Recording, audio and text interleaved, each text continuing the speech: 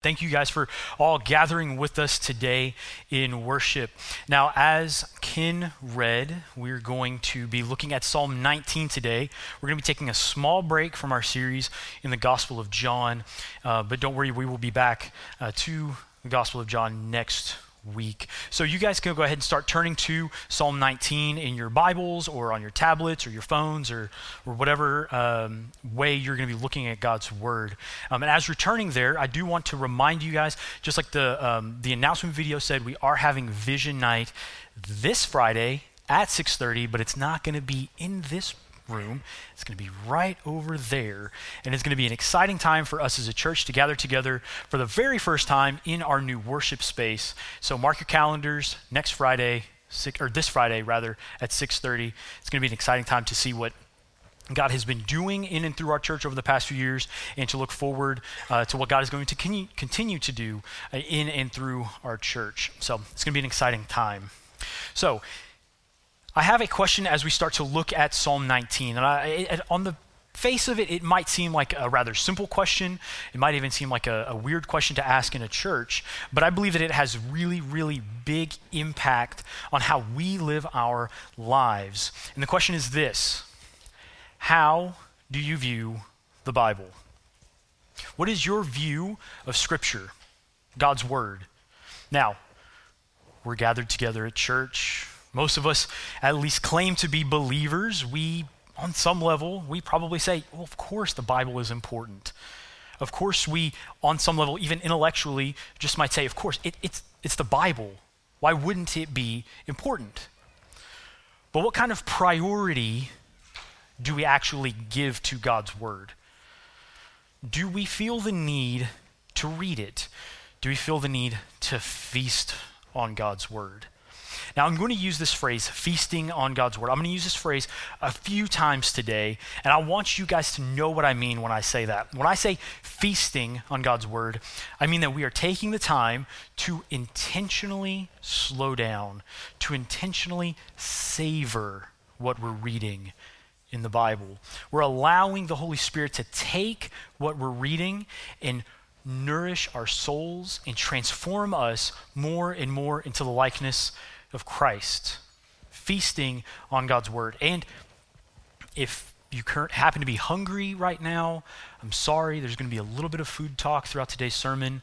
I do apologize, but at the same time, I don't. So, Psalm 19, we're going to start in verse 7. And as we're looking at this psalm, we see that it's generally divided into two parts. Verses 1 through 6, in your Bible, it might have the little subtitle that says, "The heavens declare the glory of God."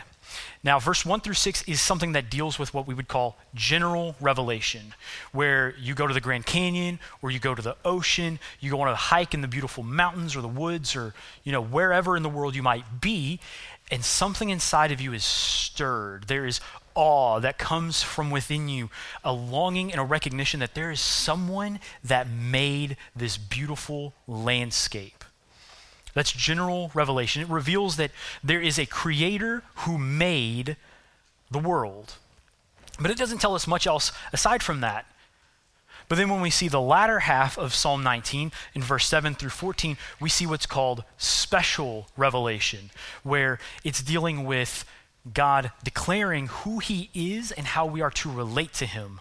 So general revelation declares that there is a God through creation, but it doesn't tell us much else. Special revelation says who that God is and how we relate to him. Does that make sense so far? Okay. So we're going to start looking at verse 7 of Psalm 19. It says, "The law of the Lord is perfect, reviving the soul. The testimony of the Lord is sure, making wise the simple. The precepts of the Lord are right, rejoicing the heart. The commandment of the Lord is pure, enlightening the eyes. The fear of the Lord is clean, enduring forever. And the rules of the Lord are true and righteous altogether." Now, right out the gate, what we see from these few verses is that the Bible, in and of itself, is not an ordinary book. The Bible is not like a normal book that you would go and pick up at Barnes & Noble or even from the little book section at Walmart, It's not like a normal book because it's not written just by men and women. It's not merely the words of the men and women who wrote down those words. Rather, it is the Holy Spirit that breathed through those men and women who inevitably wrote them down. And so because of that, we see that God is the primary author of Scripture. He's not a secondary author. He's not a co-author. He's not even like some weird ghostwriter who doesn't really write the book. He is the primary author of Scripture. And as we see that he is the primary author, we see his character and his perfections revealed in his word. So we see that God alone is perfect. He is sure. He is wise. He is right. He is pure. He is clean. He is true. And he is righteous altogether. God's law declares his character to us. It shows us his perfection, and it's reflected all throughout God's word. So as we look at verse 7, it says the law of the Lord is perfect. It revives the soul. It revives us. It brings us life as we learn and grow in knowledge of him. As we feast on it, it revives us. God's testimonies, his covenants, his promises, the things that he has said to us, they are sure. We can rest on it. They're faithful. They're trustworthy. And because of that, we can be made wise. His precepts, his rules, the ways that he wants us to live, these things are right. And they're not only life-giving, but they bring us joy. Not because we're being good rule followers, but they bring us joy because we are following after the God who has captured our heart. And the commandment of the Lord, it is pure and it enlightens the eyes. It actually shows us something. It shows us how to live, how to walk in this world. In Psalm 119, we see something very similar where God tells us that the law is a lamp and a light to our path. So it's the same concept. If you're walking on a path in the middle of the night, you can't really see where you're going. You can't see the dangers. You can't see the potholes, the roots, the wild animals. You can't see the danger that lurks on the path because of the darkness. But if you have a lamp or if you have something that shows you what's in front of you, a light that exposes the dangers on the path, then you know how to navigate the path safely. And it would be unwise to not use that light. The fear of the Lord is clean, it endures forever, and the rules of the Lord are true and righteous altogether. They are true and they are right because, once again, it shows us his character. It shows us his perfection. It comes from him and shows who he is to us, and it reveals his heart for us. The word of the Lord is good, and it is good for us because of what it is and who it comes from. So let's look at verse 10. The psalmist says, "More to be desired are they than gold, even much fine gold. Sweeter also than honey and drippings of the honeycomb." Now, God's word, it should be precious to us. It should be sweet to us. It should be valuable to us. But where does this preciousness, where is the value, where is that sweetness, where does it come from? It's not from an arbitrary value that we give to it. I don't say God's word is valuable and that's what makes it valuable. That's not how that works. It's not from the practical abilities or the practicality of using God's word. That's not what makes it valuable. It's not even how we can learn how to live rightly. That's not even what makes it valuable. That's not what makes it precious. So where does that come from? I used to work at a Christian bookstore called Mardel. If you don't know what Mardel is, it is a Christian bookstore that sells a lot of Bibles. And I was instrumental in selling a lot of those Bibles. I sold cases of paperback Bibles. I sold hardcover journaling Bibles. I even sold $400 goatskin leather Bibles that were beautifully hand-stitched, really nice-looking Bibles. And sometimes these Bibles, once they would be purchased, the customers would say, "Hey, can you imprint this for me? Can you take hot metal and burn my name into the cover. And I said, okay. And so I would often imprint it, and I would always be nervous about imprinting a Bible. Not just because it was possibly a $400 goatskin leather Bible that I didn't want to ruin. And it wasn't because there was a customer who I didn't want to disappoint by messing up their Bible. It was much more than that. I was handling God's word, and it was precious. It's valuable. And not because of the material it's made from. It doesn't matter the market value of the material that it's made from. That doesn't give it its value. It doesn't matter if it's the paperback Bible that is used for evangelism or the $400 goatskin Bible. What gives it value is the content and what that content reveals to us, what it teaches us, what it shows us. Now, God's word does a lot of beautiful, precious things. But I believe that the most precious thing, the most beautiful thing, the sweetest thing that God's word does is that it reveals to us Christ in all of Scripture. All of it. Now, you might be thinking to yourself, okay, so Jesus didn't really come on the scene until the Gospels, so I don't really see how he can, there's a few prophecies in the Old Testament, I guess, that point to him, but I don't see how he could be in the whole of the Bible. Well, Jesus himself will tell us that all of the Bible is about him. And Genesis to Revelation shows us the glory and the beauty and the majesty of Christ, and that is the greatest thing that the Bible reveals to us. Now, let's look at Luke 24, where Jesus will tell us that all of the word is about him. In Luke 24, the resurrection has already taken place, and some of Jesus' disciples have left Jerusalem, and they're on their way to a little town called Emmaus. And as they're walking along the road, they are trying to talk about the things that have been happening since Friday, since Jesus was crucified. Well, Jesus, somehow obscuring his identity to these disciples, he comes up and he starts talking to them. And he takes this as an opportunity to teach the disciples about himself. So we're going to pick up in Luke 24, starting in verse 19. And he, that's Jesus, said to them, "What things? What are you guys talking about?" And they said to him, "Concerning Jesus of Nazareth, a man who was a prophet, mighty in deed and word before God and all the people, and how our chief priests and our rulers delivered him up to be condemned to death and crucified him. But we had hoped that he was the one to redeem Israel." Yes, and besides all of this, it is now the third day since these things happened. Moreover, some women of our company amazed us. They were at the tomb early in the morning. And when they did not find his body, they came back saying that they had even seen a vision of angels who said that he was alive. Some of those who were with us went to the tomb and found it just as the women had said, but him they did not see. And he, that's Jesus, said to them, "O foolish ones and slow of heart to believe all that the prophets have spoken. Was it not necessary that the Christ should suffer these things and enter into his glory?"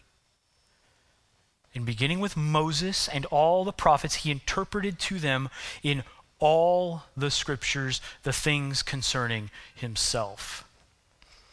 Moses wrote Genesis, Exodus, Leviticus, Numbers, and Deuteronomy. The prophets basically wrote the rest of the Old Testament. So from Moses, who wrote Genesis, to Malachi, which finishes the Old Testament, the entirety of those authors all wrote about Christ.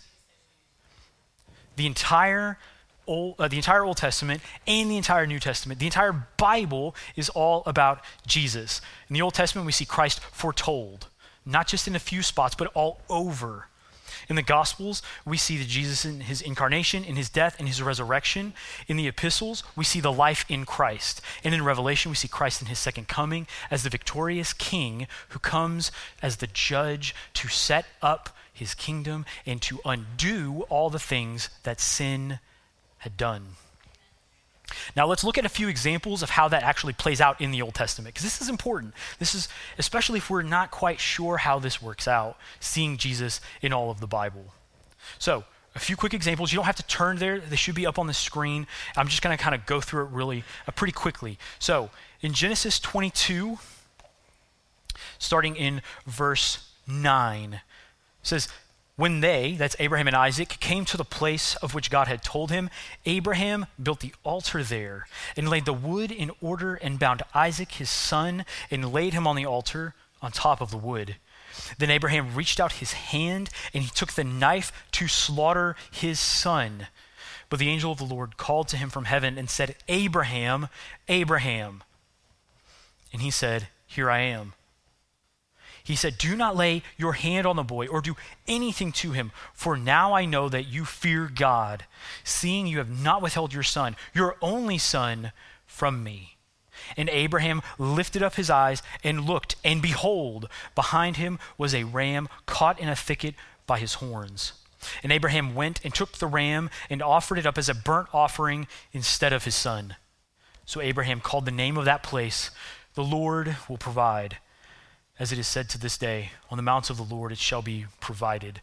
Now this is a text and a story that points us to Christ, that points us to the substitution of Christ for us. Abraham's only son did not die. It was replaced. He was replaced by a ram that God himself provided as a substitute for Isaac. Okay, let's turn now. Second example is in Daniel chapter 3. Now in Daniel chapter 3, we see the story of Shadrach, Meshach, and Abednego, or if you grew up on VeggieTales, Rak, Shaq, and Benny, right? Okay, so you guys know the story of Rak, Shaq, and Benny, where these three men were taken to Babylon in the service of King Nebuchadnezzar, and they were told they needed to bow down to an idol that Nebuchadnezzar had put up. Well, these three men, fearing God, refused. And when they were threatened with death, they continued to refuse, knowing that it was better for them to die than to bend the knee to an idol. So as they were thrown into the fiery furnace, something happened. So let's see what happened in Daniel 3, verse 24. Then King Nebuchadnezzar was astonished, and he rose up in haste. He declared to his counselors, Did we not cast 3 men bound into the fire? They answered and said to the king, True, O king. He answered and said, But I see 4 men unbound, walking in the midst of the fire, and they are not hurt. And the appearance of the 4th is like a son of the gods. Now, Nebuchadnezzar was a polytheist. He believed in multiple gods. So he misspoke here. Because the 4th person who was in the furnace with these 3 men actually had the appearance like the Son of God.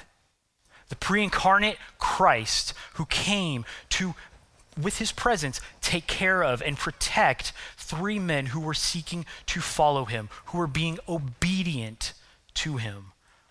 God's presence comes to take care of his people.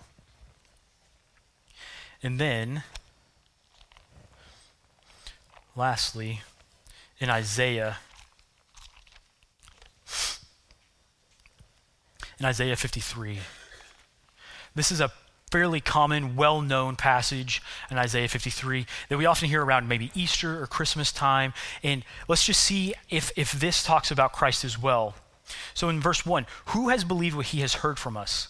And to whom has the arm of the Lord been revealed? For he grew up before him like a young plant, and like a root out of dry ground. He had no form or majesty that we should look at him, and no beauty that we should desire him. He was despised and rejected by men, a man of sorrows and acquainted with grief. And as one from whom men hide their faces, he was despised, and we esteemed him not. Surely he has borne our griefs and carried our sorrows, yet we esteemed him stricken, smitten by God, and afflicted. But he was pierced for our transgressions. He was crushed for our iniquities. And upon him was the chastisement that brought us peace. And with his wounds we are healed. All we like sheep have gone astray. We have turned every one to his own way. And the Lord has laid on him the iniquity of us all. He was oppressed and he was afflicted, yet he opened not his mouth. Like a lamb that is led to the slaughter, like a sheep that is before its shears is silent, so he opened not his mouth. When we see Genesis 22, when we see Daniel 3, and we see Isaiah 53, and then we think back to the beginning of our Gospel of John series, where we see John the Baptist who sees Christ and he declares, "Behold, the Lamb of God who takes away the sins of the world." God who came with his presence to his people to protect us as the God-provided substitute for us, to take our sin, to take our punishment, so that we can have peace.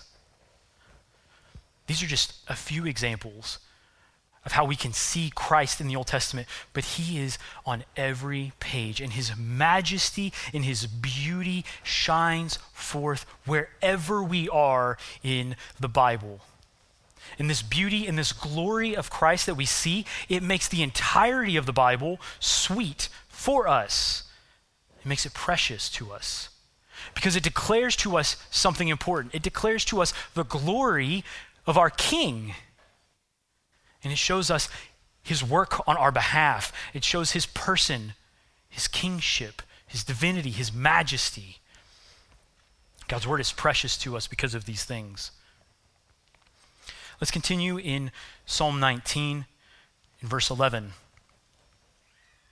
"Moreover, by them is your servant warned. In keeping them there is great reward. Who can discern his errors? Declare me innocent from hidden faults. Keep back your servant also from presumptuous sins, and let them not have dominion over me. Then I shall be blameless and innocent of great transgression." Like we said earlier, the Bible shows us the snares of this world. It shows us the traps. It shows us the dangers of this world and how we can avoid them. Because our King loves us, our King gives us his law so that we are basically protected from ourselves and our sinfulness. Because something else that the Bible does is it shows us our tendencies towards our sin. It shows us our sinfulness. It exposes our sin to us. And then it also shows us how God desires us to live in this world as believers in Christ. So let's look at both of those subjects really quick. In Galatians chapter 3, Paul is writing, and he's talking about the law. He's talking about grace. He's talking about promises that God had made. And so we're going to look in starting in verse 19 of chapter 3 in Galatians. Paul says, "Why then the law? It was added because of transgressions, until the offspring should come to whom the promise has been made, and it was put in place through angels by an intermediary." And let's go down to verse 23. "Now, before faith came, we were held captive under the law, imprisoned until the coming faith would be revealed. So then, the law was our guardian until Christ came, in order that we might be justified by faith.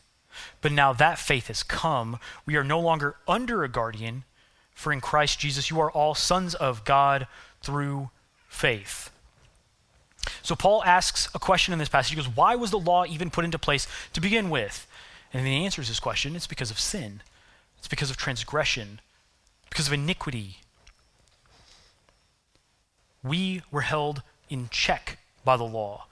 The law was our teacher. It was our guardian. It was something that was trying to essentially keep us out of trouble by showing us and teaching us what sin actually is. But once Christ comes, once faith is on the scene, then we are able to find our justification. Then we're able to find our right standing with God, not based on our obedience to the law. But we find our justification rooted in faith in Christ. And because of that faith in Christ, what Paul is telling us is that we are able to become who we were created to be, sons of God. But now, as sons of God, how do we live? How do we live differently? Do we live differently? How do we know what to do? Well, God's word shows us and tells us as sons of God what we are to do. Now we're going to go to Romans 7 briefly, where once again Paul is talking about the law, he's talking about sin, and he's talking about grace. So we're going to start in verse 7 of chapter 7 in Romans. "What then shall we say? That the law is sin? By no means. Yet, if it had not been for the law, I would not have known sin, for I would not have known what it is to covet if the law had not said, you shall not covet. Now let's go down to verse 12. So, the law is holy, and the commandment is holy and righteous and good. And then down to verse 22. For I delight in the law of God in my inner being, but I see in my members another law waging war against the law of my mind and making me captive to the law of sin that dwells in my members. Wretched man that I am, who will deliver me from this body of death? Thanks be to God through Jesus Christ our Lord. So then, I myself serve the law of God with my mind, but with my flesh I serve the law of sin. The law shows us what sin is, but it in and of itself is not sin. It is good, it is holy, it is righteous, what we've been saying this entire time. And Paul, who is the who's the apostle of grace, he delights in God's law. And he seeks to serve God's law. But he's not doing it as a means of justifying himself. Because as we just read, what he wrote in Galatians, he knows that our justification is only found by faith in Christ. So then why does he follow the law? Paul follows the law because he seeks to follow it as one who has been freed from that sin. The law exposes the sin. When we find our faith in Christ and our justification in him, then we are freed from that sin and we're able to follow the law as God intended it. God's law is good, it is righteous, it is holy. As we feast on God's word, as we grow in our knowledge of it, we will see and we will learn how he desires for us to live, not as a people that's trying to earn our salvation, not as a people that's trying to justify ourselves by the works of the law, but rather we will be people who seek to follow after God as he wants us to. So not only does it show us the sin to avoid the pitfalls of this world, the danger that's out there, but it also continues to show us what we will be transformed into. 2 Corinthians chapter 3:18 says, and we all with unveiled face, beholding the glory of the Lord, are being transformed into the same image from one degree of glory to another. For this comes from the Lord, who is the Spirit. The Holy Spirit uses God's word to transform us in our sanctification. We cannot be transformed from one degree of glory to another if we don't know what that glory is supposed to look like. We cannot be transformed more into the image and likeness of Christ if we don't know what Christ is like. So let me ask you a question now. Have you ever talked with somebody about who Jesus is, especially around election time? Right, me either. Now, when we tend to do this and have these conversations, we see a lot of interesting things come out. We see people who think that Jesus is like a Republican. We see people who think Jesus is like a Democrat. We see people who think that Jesus is something like a gun-toting member of the NRA who is a staunch supporter of capitalism. We see people who think that Jesus is actually more like a communist and a hippie. When people think this way, when we think this way, we actually might take snippets of God's word, maybe an anecdote or a part of a story from the Gospels, and we twist it ever so slightly. And by twisting it ever so slightly, what we do is we inevitably transform Jesus into our image, instead of letting Christ transform us into his image. These people think that they know Christ, but that is not the biblical Christ. That is not Christ as he has revealed himself to us in Scripture.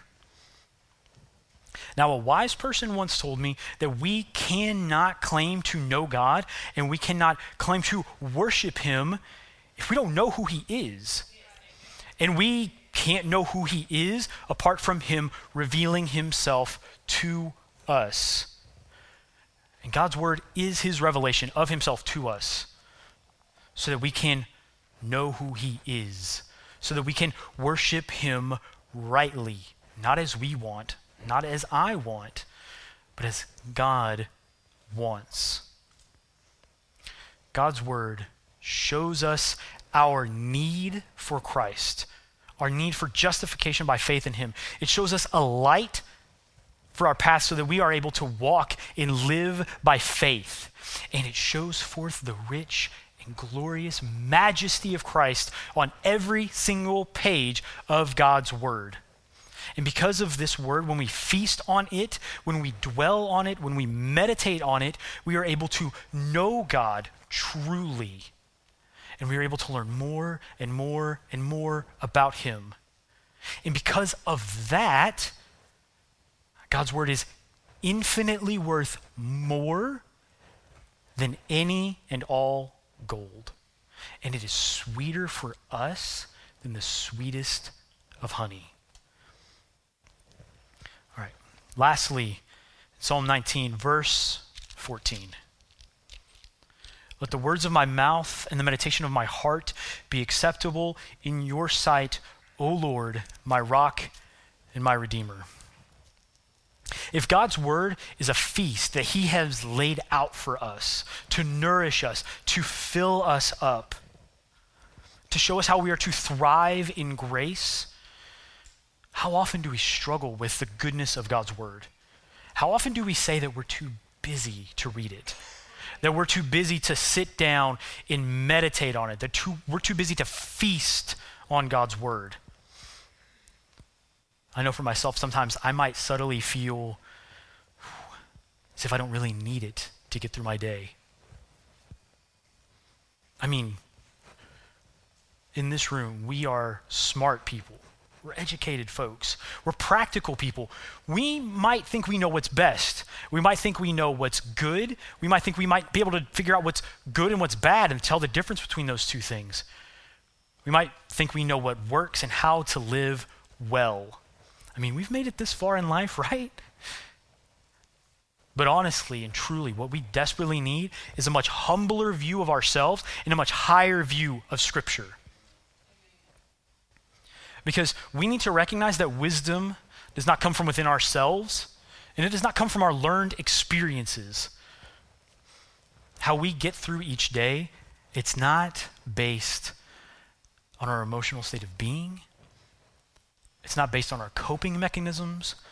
It's not based on how witty or how clever we are, but rather as believers, we have to recognize that we do not rightly know how to live this life. And God, the God of the universe, who alone is wisdom and truth, he shows us how he wants us to live. He shows us how to be human, how to live well. So as we begin to land and finish today, I have 3 questions for us to think about and reflect on. What are we meditating on? What is it that we are mulling over day by day in our hearts and in our minds? Number 2, are we allowing the things of this world to draw our attention away from the rich feast that God has for us in the Bible? Are we allowing the world around us to distract us from God's word? And finally, do we truly see our need to prioritize reading God's word? Do we see the need to feast upon the Bible? Now, you might be sitting here today and you might be thinking, wow, I've never heard that Christ is in all of the Bible, and I would like to learn maybe more, or you're struggling with some aspect of this topic. We will have our elders available. We'll have our elders down front. We'll have pastors available to talk with you. Our elders have lanyards on, and they would love to talk with you and pray with you. Or you might be sitting here today or be joining us online, and you might not know why in the world I am so excited about this book or the person that it declares to us. And you might feel a stirring in your heart or a stirring in your soul to learn more about this Jesus or to even taste and see that he is truly good. So if that's you today, once again, we will have our elders available. We will have pastors available. Or you could even use our app to send in a prayer request, and we would love to pray for you that way. And as the worship team comes back up, I'm going to take a moment. We're going to pray together. We're going to thank God for his word. And we're going to pray for those of us that we would have our hearts and minds and our souls stirred towards a deeper love and affection for God's word. And then once again, if you're not here, or if you're here and you're not a believer, we're going to pray for you as well, that you would taste and see that the Lord is good. So let's pray.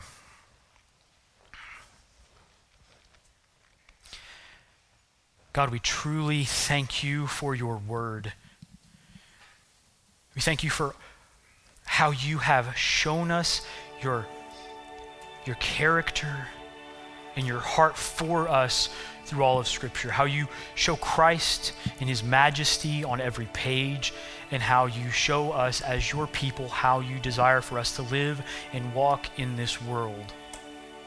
God, help us to have a deeper affection for your word. Help us to have a deeper hunger for feasting on your Scriptures. God, if we're here today and we might not know who you are, we might not recognize you as the Christ, as the King, as the Savior. If there's someone here like that today, I pray that you would speak to them, that you would stir their hearts, that you would draw them to yourself so that they too can taste and see that you are good, so that they can declare to you today, you are my God and my King and my Savior. God, continue to stir our affections and reorient our hearts towards you, which is our proper place. Be with us the rest of this service. And it's in Christ's name we pray. Amen.